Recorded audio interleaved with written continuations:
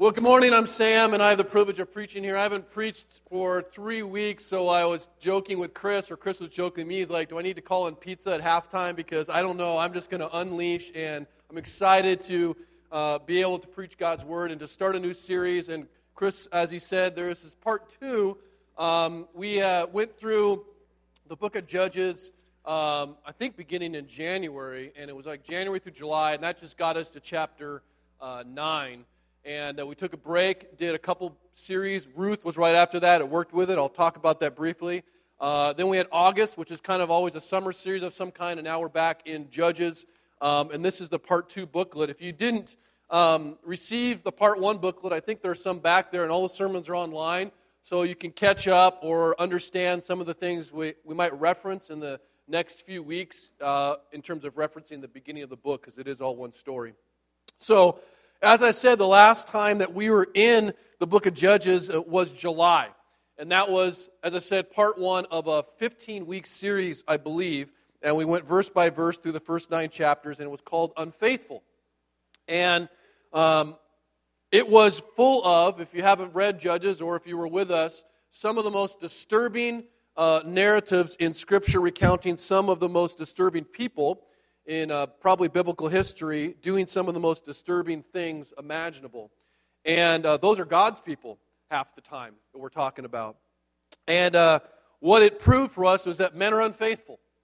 But also, in reading these stories and studying, we saw that God proved himself faithful, to basically faithful to his promise to rescue a people for himself. And it's not only from the enemies that were invading and living in their land, but the sin that invaded their hearts. And it is our story, not just their story. But the second half of Judges is called Still Unfaithful, because it is still that way. Men are still faithful. Nothing has changed, unfaithful, and God is still faithful despite that. And that is who our God is. So I'm going to read a couple sections of Scripture. We're in Judges chapter 10. I toyed with the idea of not putting the Scriptures up on the screen because I just want to see people in their Bibles. So you're going to see a lot and hear a lot about me going, get in your Bible, open your Bible. But my wife convinced me that having a child with her and trying to open her Bible half the time doesn't really work too well. So I said, all right, you win. So we are going to do both. Well, Judges chapter 10 and Judges chapter 12. We're going to do 2 sections together, though they aren't necessarily in perfect chronological order. So we're going to read both sections because they are thematically similar. So here we go. This is God's Word. Judges chapter 10, 1 through 5, and Judges chapter 12, 8 through 15. It says this: After Abimelech, there arose to save Israel Tola, the son of Puah, the son of Dodo, a man of Issachar, and he lived at Shamir in the hill country of Ephraim. And he judged Israel for 23 years. Then he died and was buried at Shamir.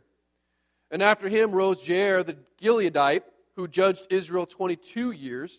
He had 30 sons who rode 30 donkeys, and they had 30 cities called Havoth-Jair to this day, which are in the land of Gilead. And Jair died and was buried in Kamon. We'll go to chapter 12. Verse 8 says this: After Ibzan of Bethlehem judged Israel, he had 30 sons and 30 daughters, and he gave in marriage outside his clan, and 30 daughters he brought in from outside for his sons. And he judged Israel 7 years. And then Ibzan died and was buried at Bethlehem. And after him, Elon the Zebulunite judged Israel, and he judged Israel 10 years. And then Elon the Zebulunite died and was buried at Ajalon in the land of Zebulun. And after Abdon, the son of Hillel, the Perthonite judged Israel. And he had 40 sons and 30 grandsons who rode on 70 donkeys, and he judged Israel 8 years.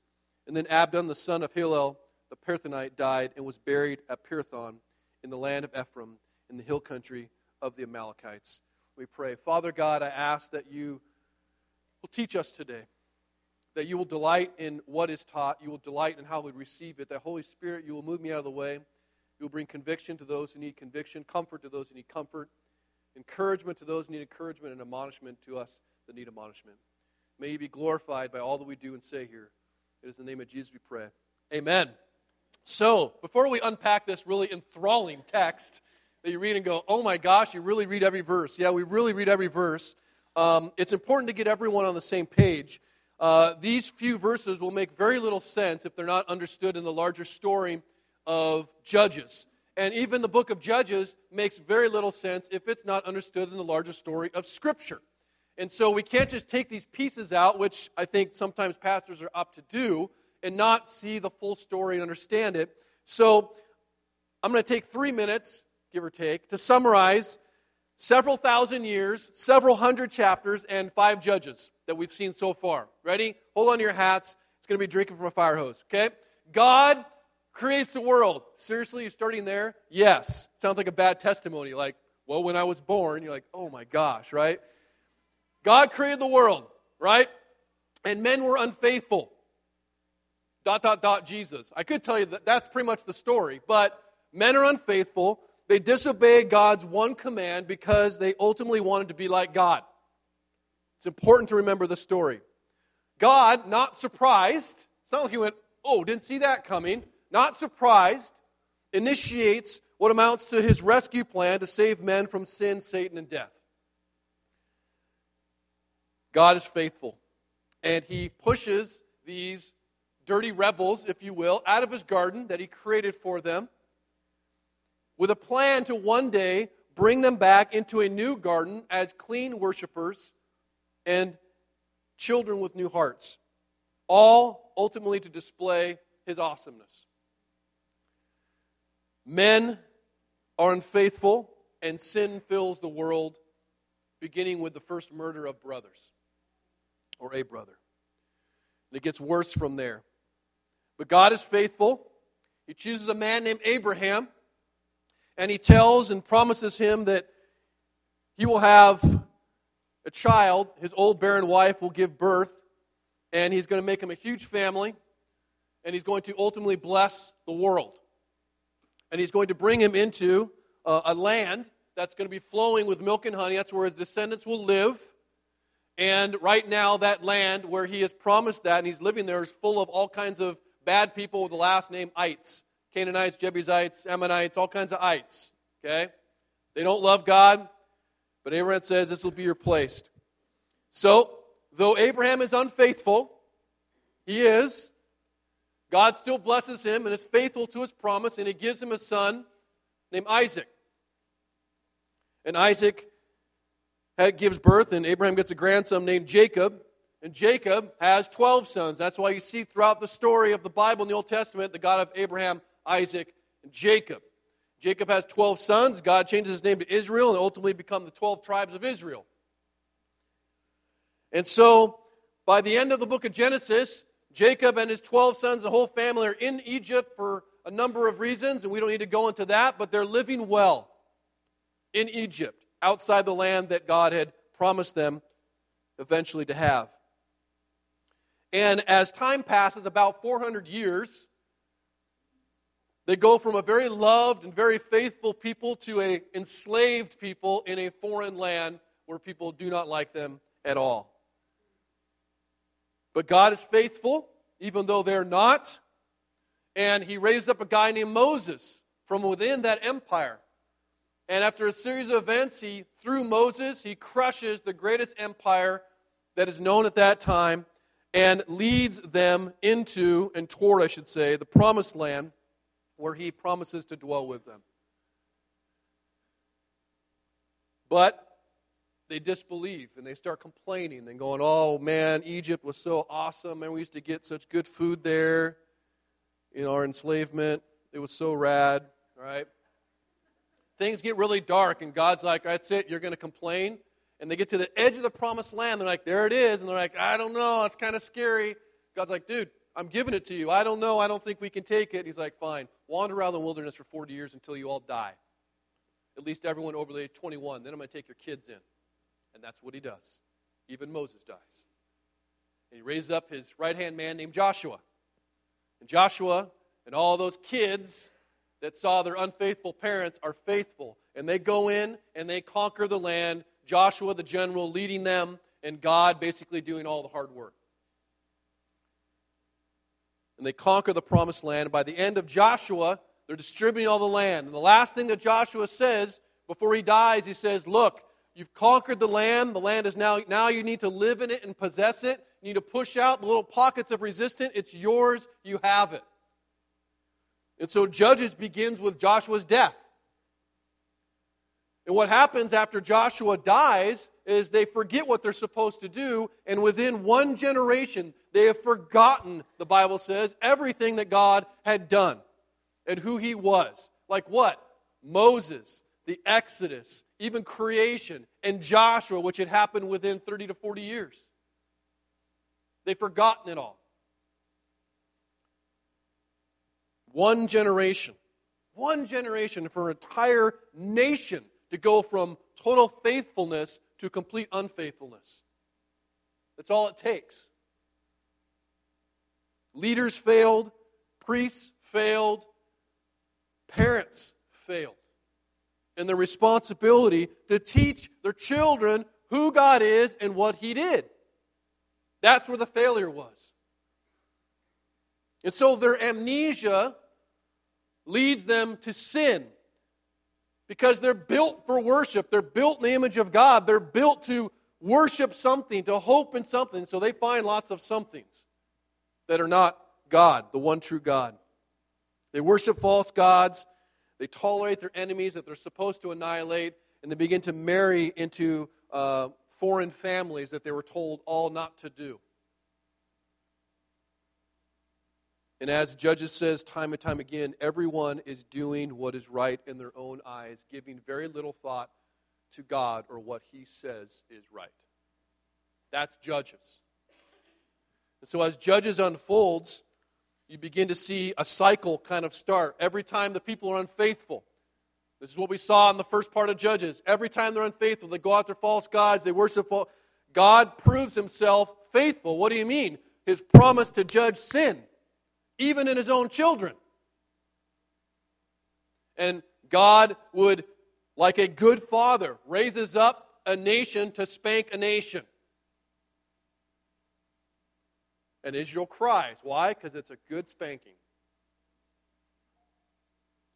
But like a good father, even in their unfaithfulness, even in the just punishment that they deserve, God proves Himself faithful to His promise to love and to rescue. It's both. It's beautiful. It's the cross. Love and justice at the same time in one moment. How do we do that? We can't. God did. So like a loving father, He delivers His people from enemies by raising up these various judges. And there's some church somewhere that I heard of that talked about judges in terms of everyone needs a hero. That was like the theme of it.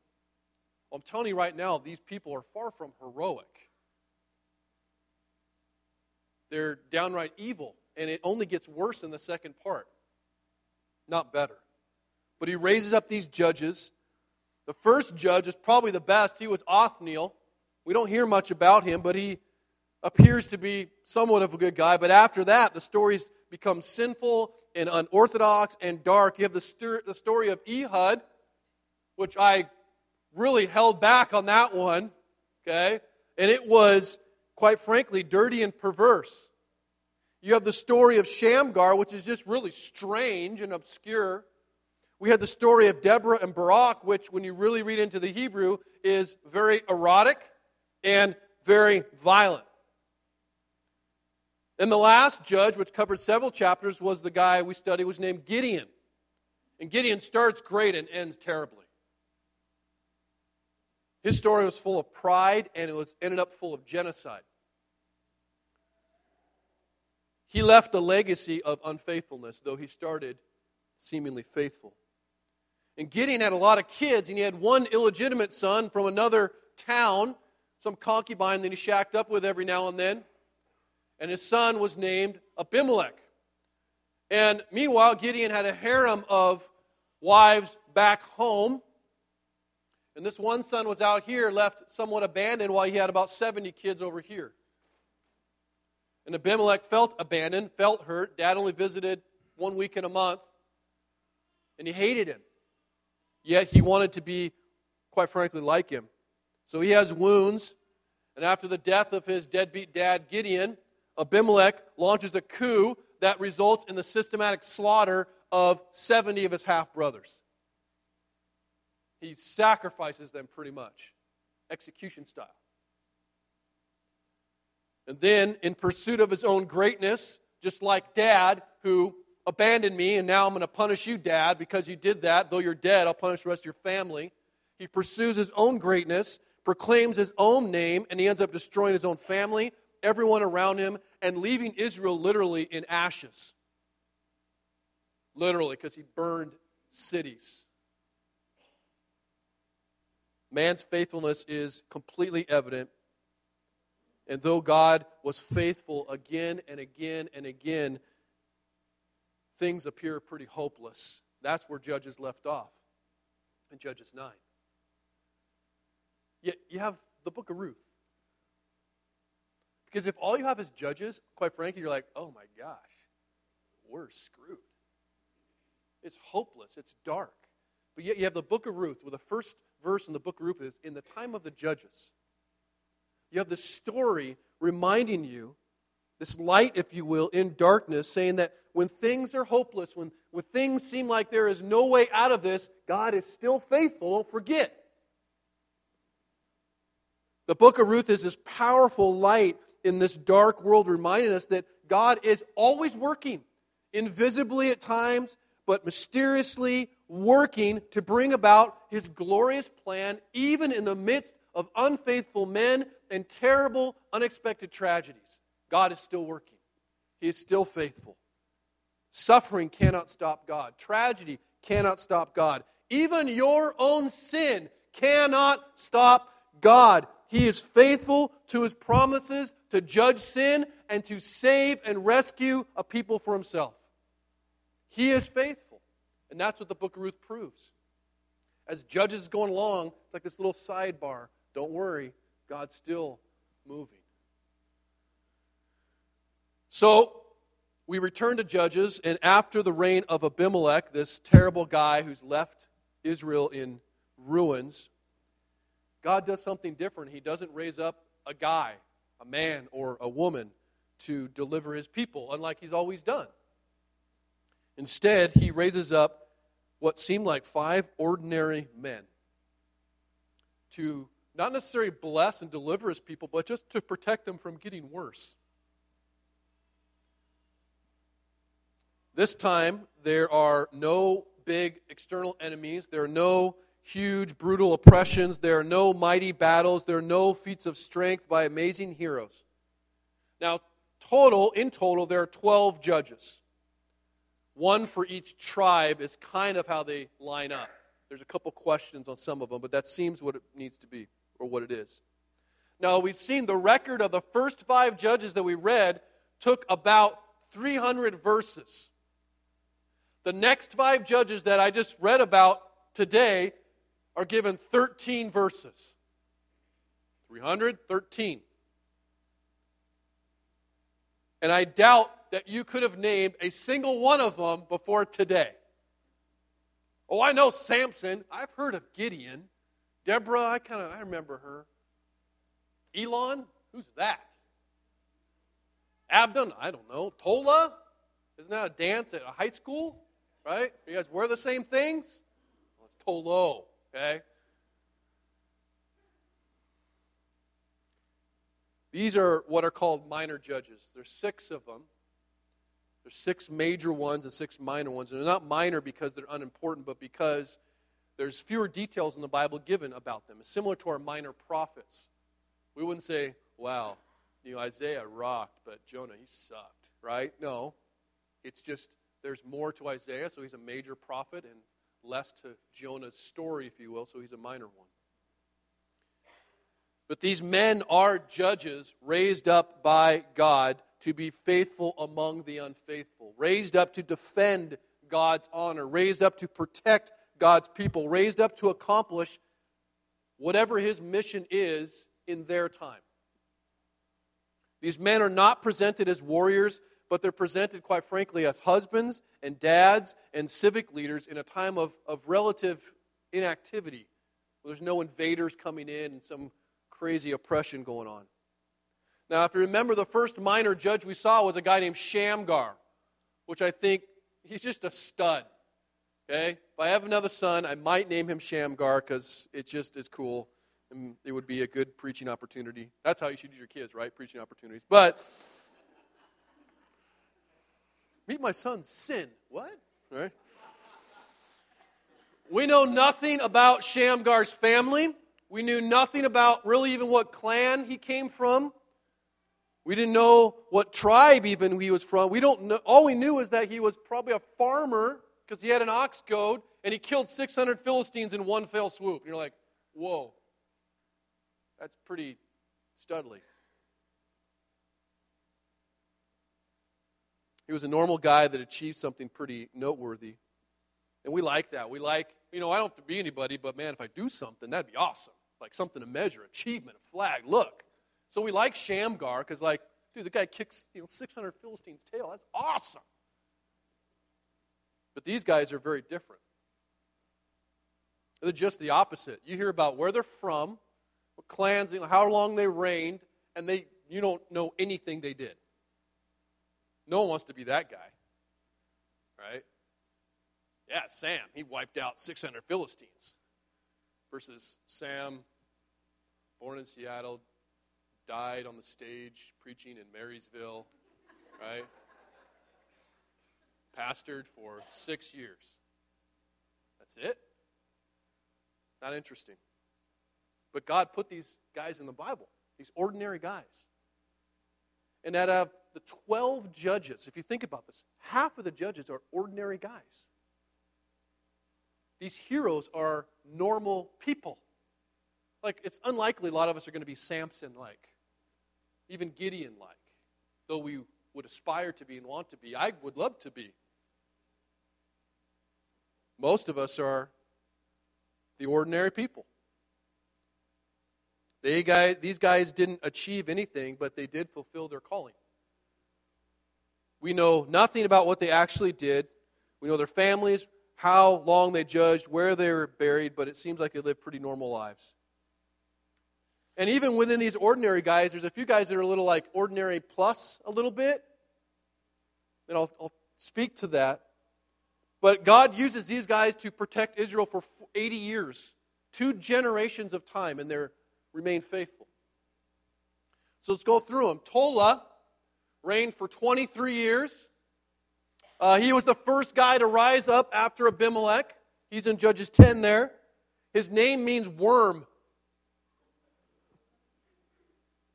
I think he's small, all right, in every sense of the word. The only thing he's remembered for is that seems like he just did what he was supposed to do, whatever that was. We don't even know. Imagine being faithful for 23 years and no one know what you did. Would you be okay with that? I don't know if many of us would. We can only imagine. I've kind of thought and read, some people have said that he probably was the guy rising after Abimelech that had the wonderful job of cleaning up the mess that Abimelech had left. He probably spent a lot of his time governing people who didn't trust leadership. It's kind of like the guy steps in after a church implodes, and he's like, okay, I'll take over now.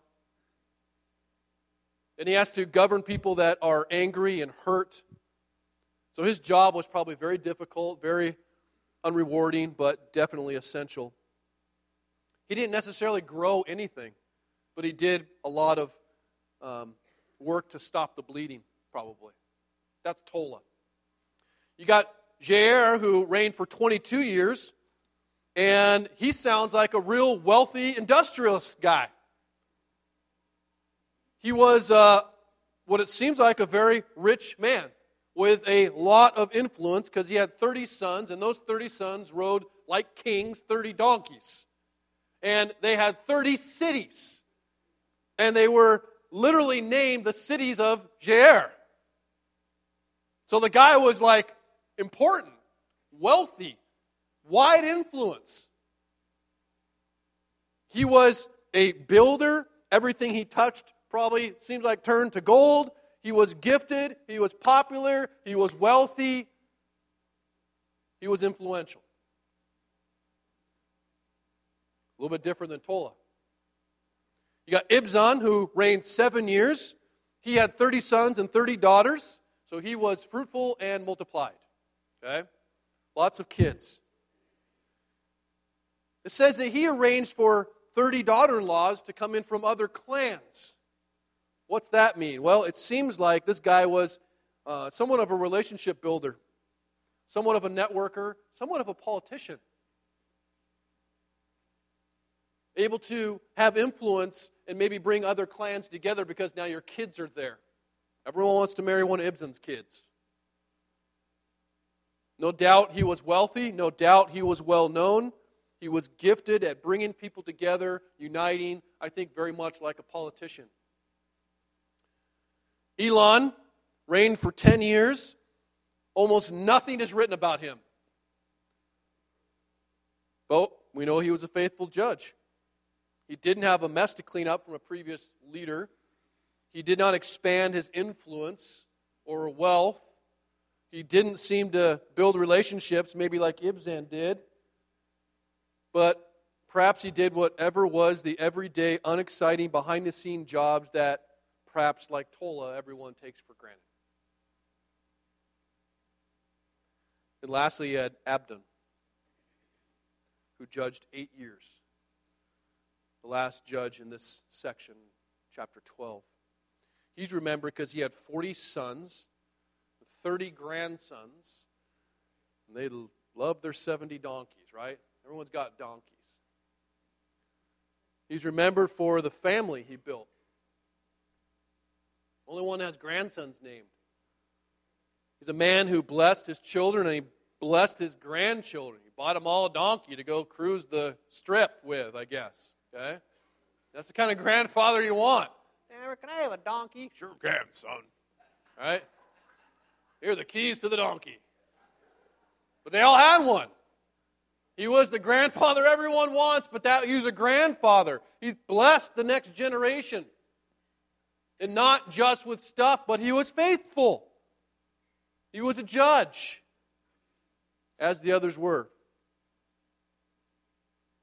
He was a family man who was faithful, and he is not remembered for whatever work he did in the world, but for what he did in his family. So you got 5 guys. Half of the judges, plus Shamgar, if you will, half these guys seem like pretty ordinary guys. One of them does something pretty amazing, but the others, not so much. And in this place is of ordinary, there's some ordinary plus, but there's some ordinary. I want to speak to the idea of just being ordinary. Not wanting to be ordinary, but looking at your life that you see right now as routine and boring and ineffective and almost like, man, if I only had this life, I could be doing this. And instead going, God has given you something and God intends for you to leverage that and use that right now for Him. And it may not be destroying 600 Philistines. It may be just being a normal, faithful person. And that is good. That's not just, well, I'll settle for that. No, that is a calling. Sometimes God uses the ordinary. I mean, think about the story of the Bible. God has used and constantly uses from the beginning to end just this motley crew of unfaithful nobodies who by His power He makes into faithful somebodies. And they don't all do amazing things. It's almost as if, and we talked about this with Shamgar, he picks like people that everyone else skips over when picking their teams. You know who I'm talking about? Some of you may have been those people. Like the unathletic kid, the slow kid, the blind kid, the one-legged kid, right? Like, well, I'm not going to play football with you. Those are God's first picks. Those are the ones that He uses. His greatest draft picks have been fugitives, boat builders, shepherds, religious zealots, teenage moms, disabled people, prostitutes, adulterers, politicians, criminals, fishermen, even ancient IRS agents. Those are His first picks. We don't want to go like, if we were back there, we want to give him our resume. He's like, no, I'm going to take the guy who can't walk. He's the one who's going to glorify me more. You're like, dude, God is crazy, amazing crazy. He loves what we would consider the underdog, what we would see as the underprivileged, what we would see as the underappreciated. And what seems foolish and weak to men is always God's wisdom and strength. So right now, think about that. What you look at in your life as weak, what you look at as foolish, what you look at as insignificant, I'm trying to tell you, that might be the very thing that God's saying, no, that is where I'm at. That is where my wisdom and strength, that is how you're going to preach about me. We have this idea, and I fall victim to it all the time. You think I don't play the compare game? I was talking with Kalen. Here's your pastor. Ready? Boom! You're ready to see the heart. Ready? When I was a teacher, I was awesome. I was better than any teacher there was. Still believe that. Why? Because I never watched any other teachers. I'm in my classroom with my kids, and I rock. And it doesn't matter what they tell me, other teachers. They suck. Doesn't matter. I'm the best in this domain, this world. When you become a pastor, guess what? Especially in today's world, you can podcast other pastors, you can read their books, you can see them at conferences. I see them all the time. And what do? Play the compare game. Play the compare game. Start looking at what I have as insignificant, as meaningless. We all do the same. I have no kids. They have a lot of kids. I have no money. They have a lot of money. I am not this. They are this. It's called coveting. It's sinful.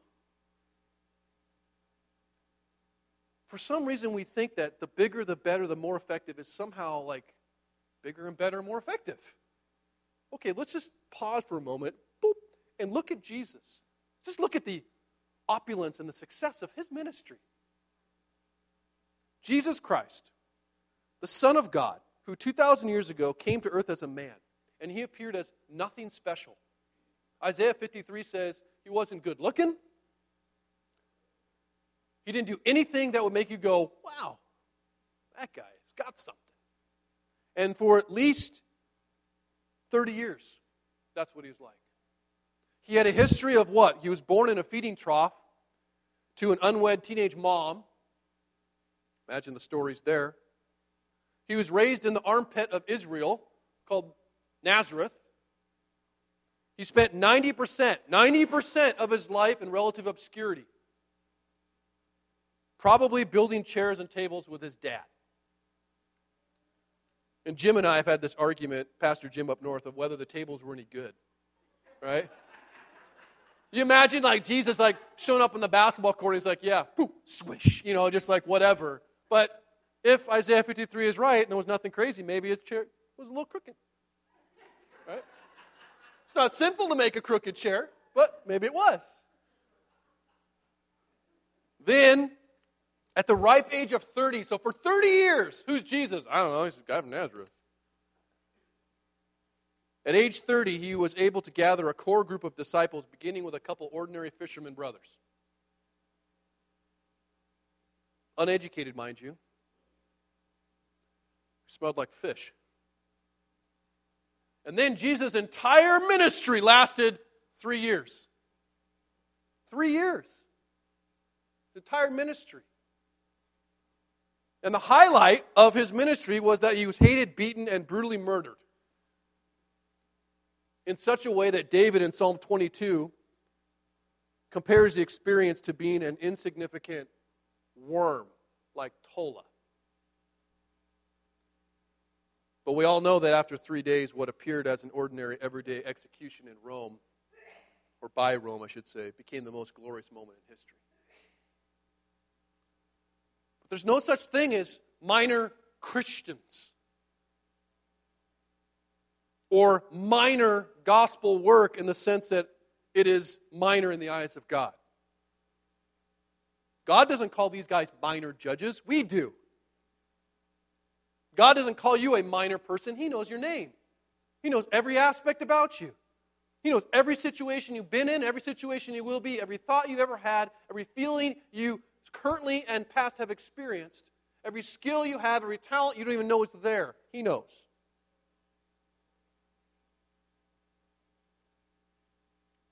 I had the privilege of going and listening to, Chris dragged me to this pastor's breakfast because I hate those things.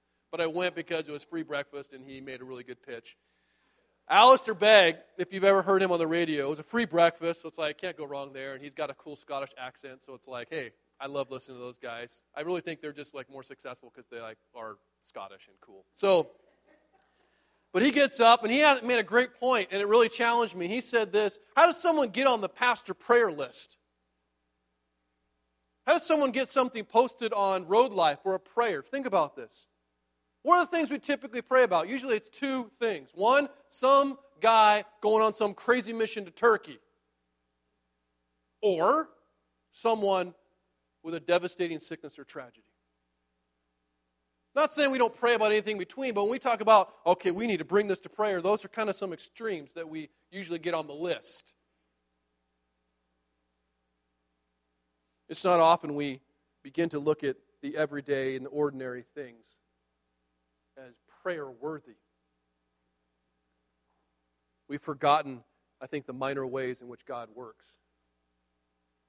We need to ask God to show us how our everyday lives are God-ordained missions, to declare His goodness and to demonstrate His grace. These men don't rise to judge when there's some massive invasion. They don't put down a civil war or throw off some oppressive force. These men work their jobs. They led in their communities. They cared for their families. They raised their children. They were faithful to uphold the name of God in their families, in their church, in their communities, in their time. That was it. So your job is to preach Jesus as Savior, Jesus as Lord, Jesus as King, Jesus as Supreme if you're a student attending a school right now. If you are a Boeing worker painting planes, a landscaper, a plumber, a manager of people, a businessman who's making all kinds of money, or a mom caring for her children, that actually is gospel work. That is an opportunity to glorify God, and the fact that you can actually leverage that to glorify God makes it meaningful, not minor. These guys show us that within the story of God, all those pieces are there. You're a part of the story of God. And if you don't see that now, you need to begin to ask God to show you that, to see what you're doing as significant. Now, as we put that on the shelf for a second, I will say that for a lot of us, it's very easy to celebrate the underdog and the underprivileged and the underappreciated because it's easy for us and tempting for us to identify with them. If asked successful, we don't identify with being successful because we always think of someone more successful than us. So yeah, underdog, underprivileged, that's right. And for some, I think, wrong reason, we begin to believe that somehow the everyday and the ordinary, this is the temptation, the tension here, is somehow less broken or more righteous than the successful person who's ordinary but successful. That somehow they're more broken or more unrighteous. The truth is that everyone is broken and everyone needs Jesus. And what does that mean? Well, that God didn't just come for sinners that were, as our measurement might be, ugly and weak and foolish. And He doesn't just use ugly, weak, and foolish to accomplish His mission. In fact, He also comes for the rich and the cool and the good-looking and the successful. And His tools to proclaim His glories and His greatness include the successful and the rich and the popular. And we don't like that if we're not those things. I don't know about you, but I know that for a lot of us, including myself, we love to celebrate the unknown Tolas and the unknown Elons. And for whatever reason, it's hard for us to celebrate and maybe even easy for us to criticize the Jair, the rich guy, the successful guy, or the Ibzan, the politician, somehow believing that, well, that's not part of God's plan. Only the ordinary are. And although I may not like who these successful people are, what they do, or even how they do it. The fact is, we are all tools for God's work. This is God's story, and we ought to get that right. And even if some people are finding success by doing what is right in their own eyes, which you will see in the book of Judges, and maybe we just don't see it clearly in these guys, God is still faithful to complete His mission. And God is big enough to even use all of our unfaithfulness, whether that leads to our success or not, for His purposes. So the point is very simple, but I think one worth repeating. God uses all kinds, and God intends to use the ordinary and the amazing and those in between, like ordinary plus people. Everyone can and must serve God. No one is exempt. And whether these guys were skilled or unskilled, rich or poor, peasant farmer, wealthy nobleman, single, married, kids, no kids, these men, you and I, are to serve God. By the Spirit of God, these men understood that their skills, the resources, the money, it belonged to the Lord, and it were used to worship Him. The smallest or greatest of activities, failures or successes, strengths or weaknesses, become meaningful in view of God's sovereignty. Catch that? It becomes meaningful. Even your tragedies, even your weaknesses, but God's bigger than that. Your failures, their successes, their strengths, God's faithful. So sometimes God uses the hard workers that nobody ever sees. And sometimes God uses the wealthy and influential that everyone sees. And sometimes God uses the relationship builders and the politicians that everyone knows, the popular people. And sometimes God uses the hard workers that nobody knows. And sometimes God uses the husbands and the wives and the moms and the dads and the grandparents that are known and seen only by their families. All that we have, don't forget this, all that you have and all that you don't have is from and for Jesus. All that you have and all that you don't have is from and for Jesus. And we are called, we are commanded to be faithful with whatever that is, whether we are fruitful or not, whether we have success or not. That, quite frankly, is the ordinary legacy that God, Jesus, had left us. If you think about it, 2,000 years ago, some ordinary guys, and you couldn't get more ordinary than those guys, preached an amazing story. And within 30 years, most of them had been killed. But thousands came to believe and accept that Jesus Christ had died for their sins, had forgiven them all that they owed, and given them new life through His resurrection.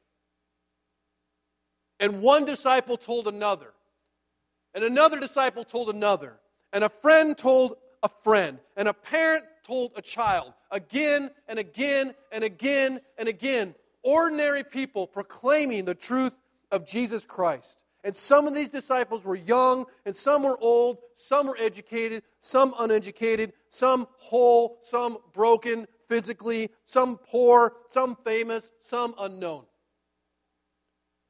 But over years, through many different kinds of ordinary voices and not so ordinary voices, the news of Jesus spread. And over hundreds and thousands of years, churches were planted, missionaries were sent, and more disciples were made. And then more churches were planted, and more missionaries were sent, and more disciples were made. And eventually, over those years, guess what? Someone ordinary told you about Jesus. And someone ordinary told me about Jesus. And I don't know what Jesus has told you to do, but he told this high school English teacher to go plant Damascus Road Church. And do what? Tell people about Jesus. And then send more people out to tell people about Jesus. Very ordinary, very simple. God's story continues, and he uses all kinds of people. There are two kinds of people here today. Those who need to accept Jesus into your hearts, and those who need to accept his mission into your lives with a serious intentionality.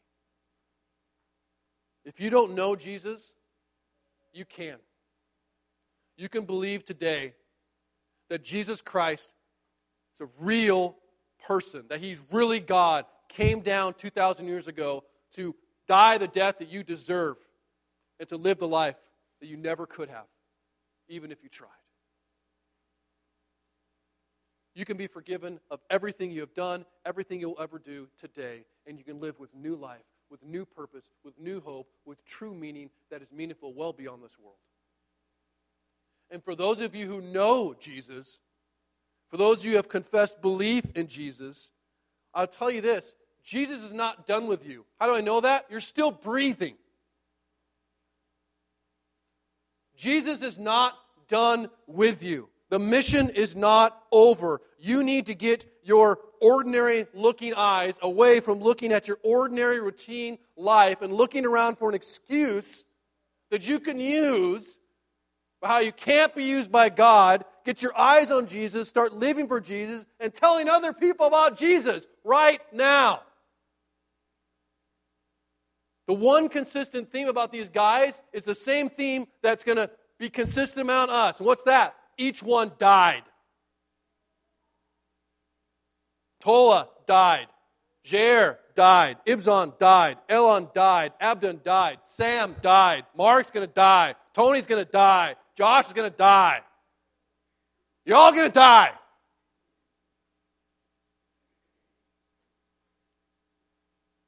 And everyone is probably going to know where you were buried, and they're probably going to know where you came from. And the sad thing is, that's not enough for us typically to be remembered by. We talk a lot about legacy. I want to be remembered. But when you accept Jesus Christ and you come to the deep conviction that your life is no longer yours, you don't care. Our legacy is to leave others not talking about us.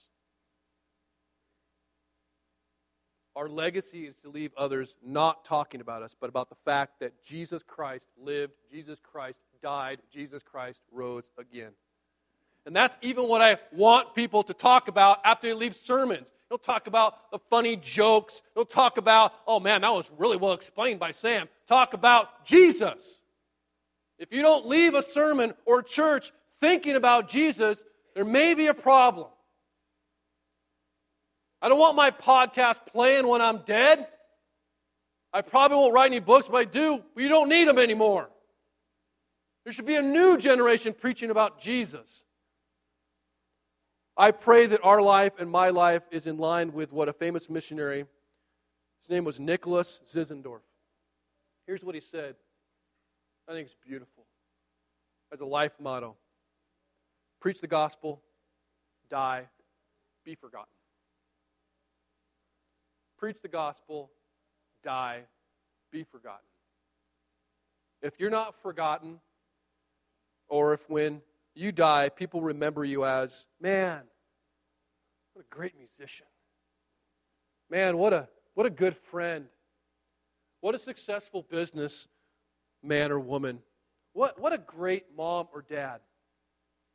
Not to say those things are bad, but if they remember you more for those things than as a witness for Jesus, there's a good chance you didn't preach the gospel with whatever you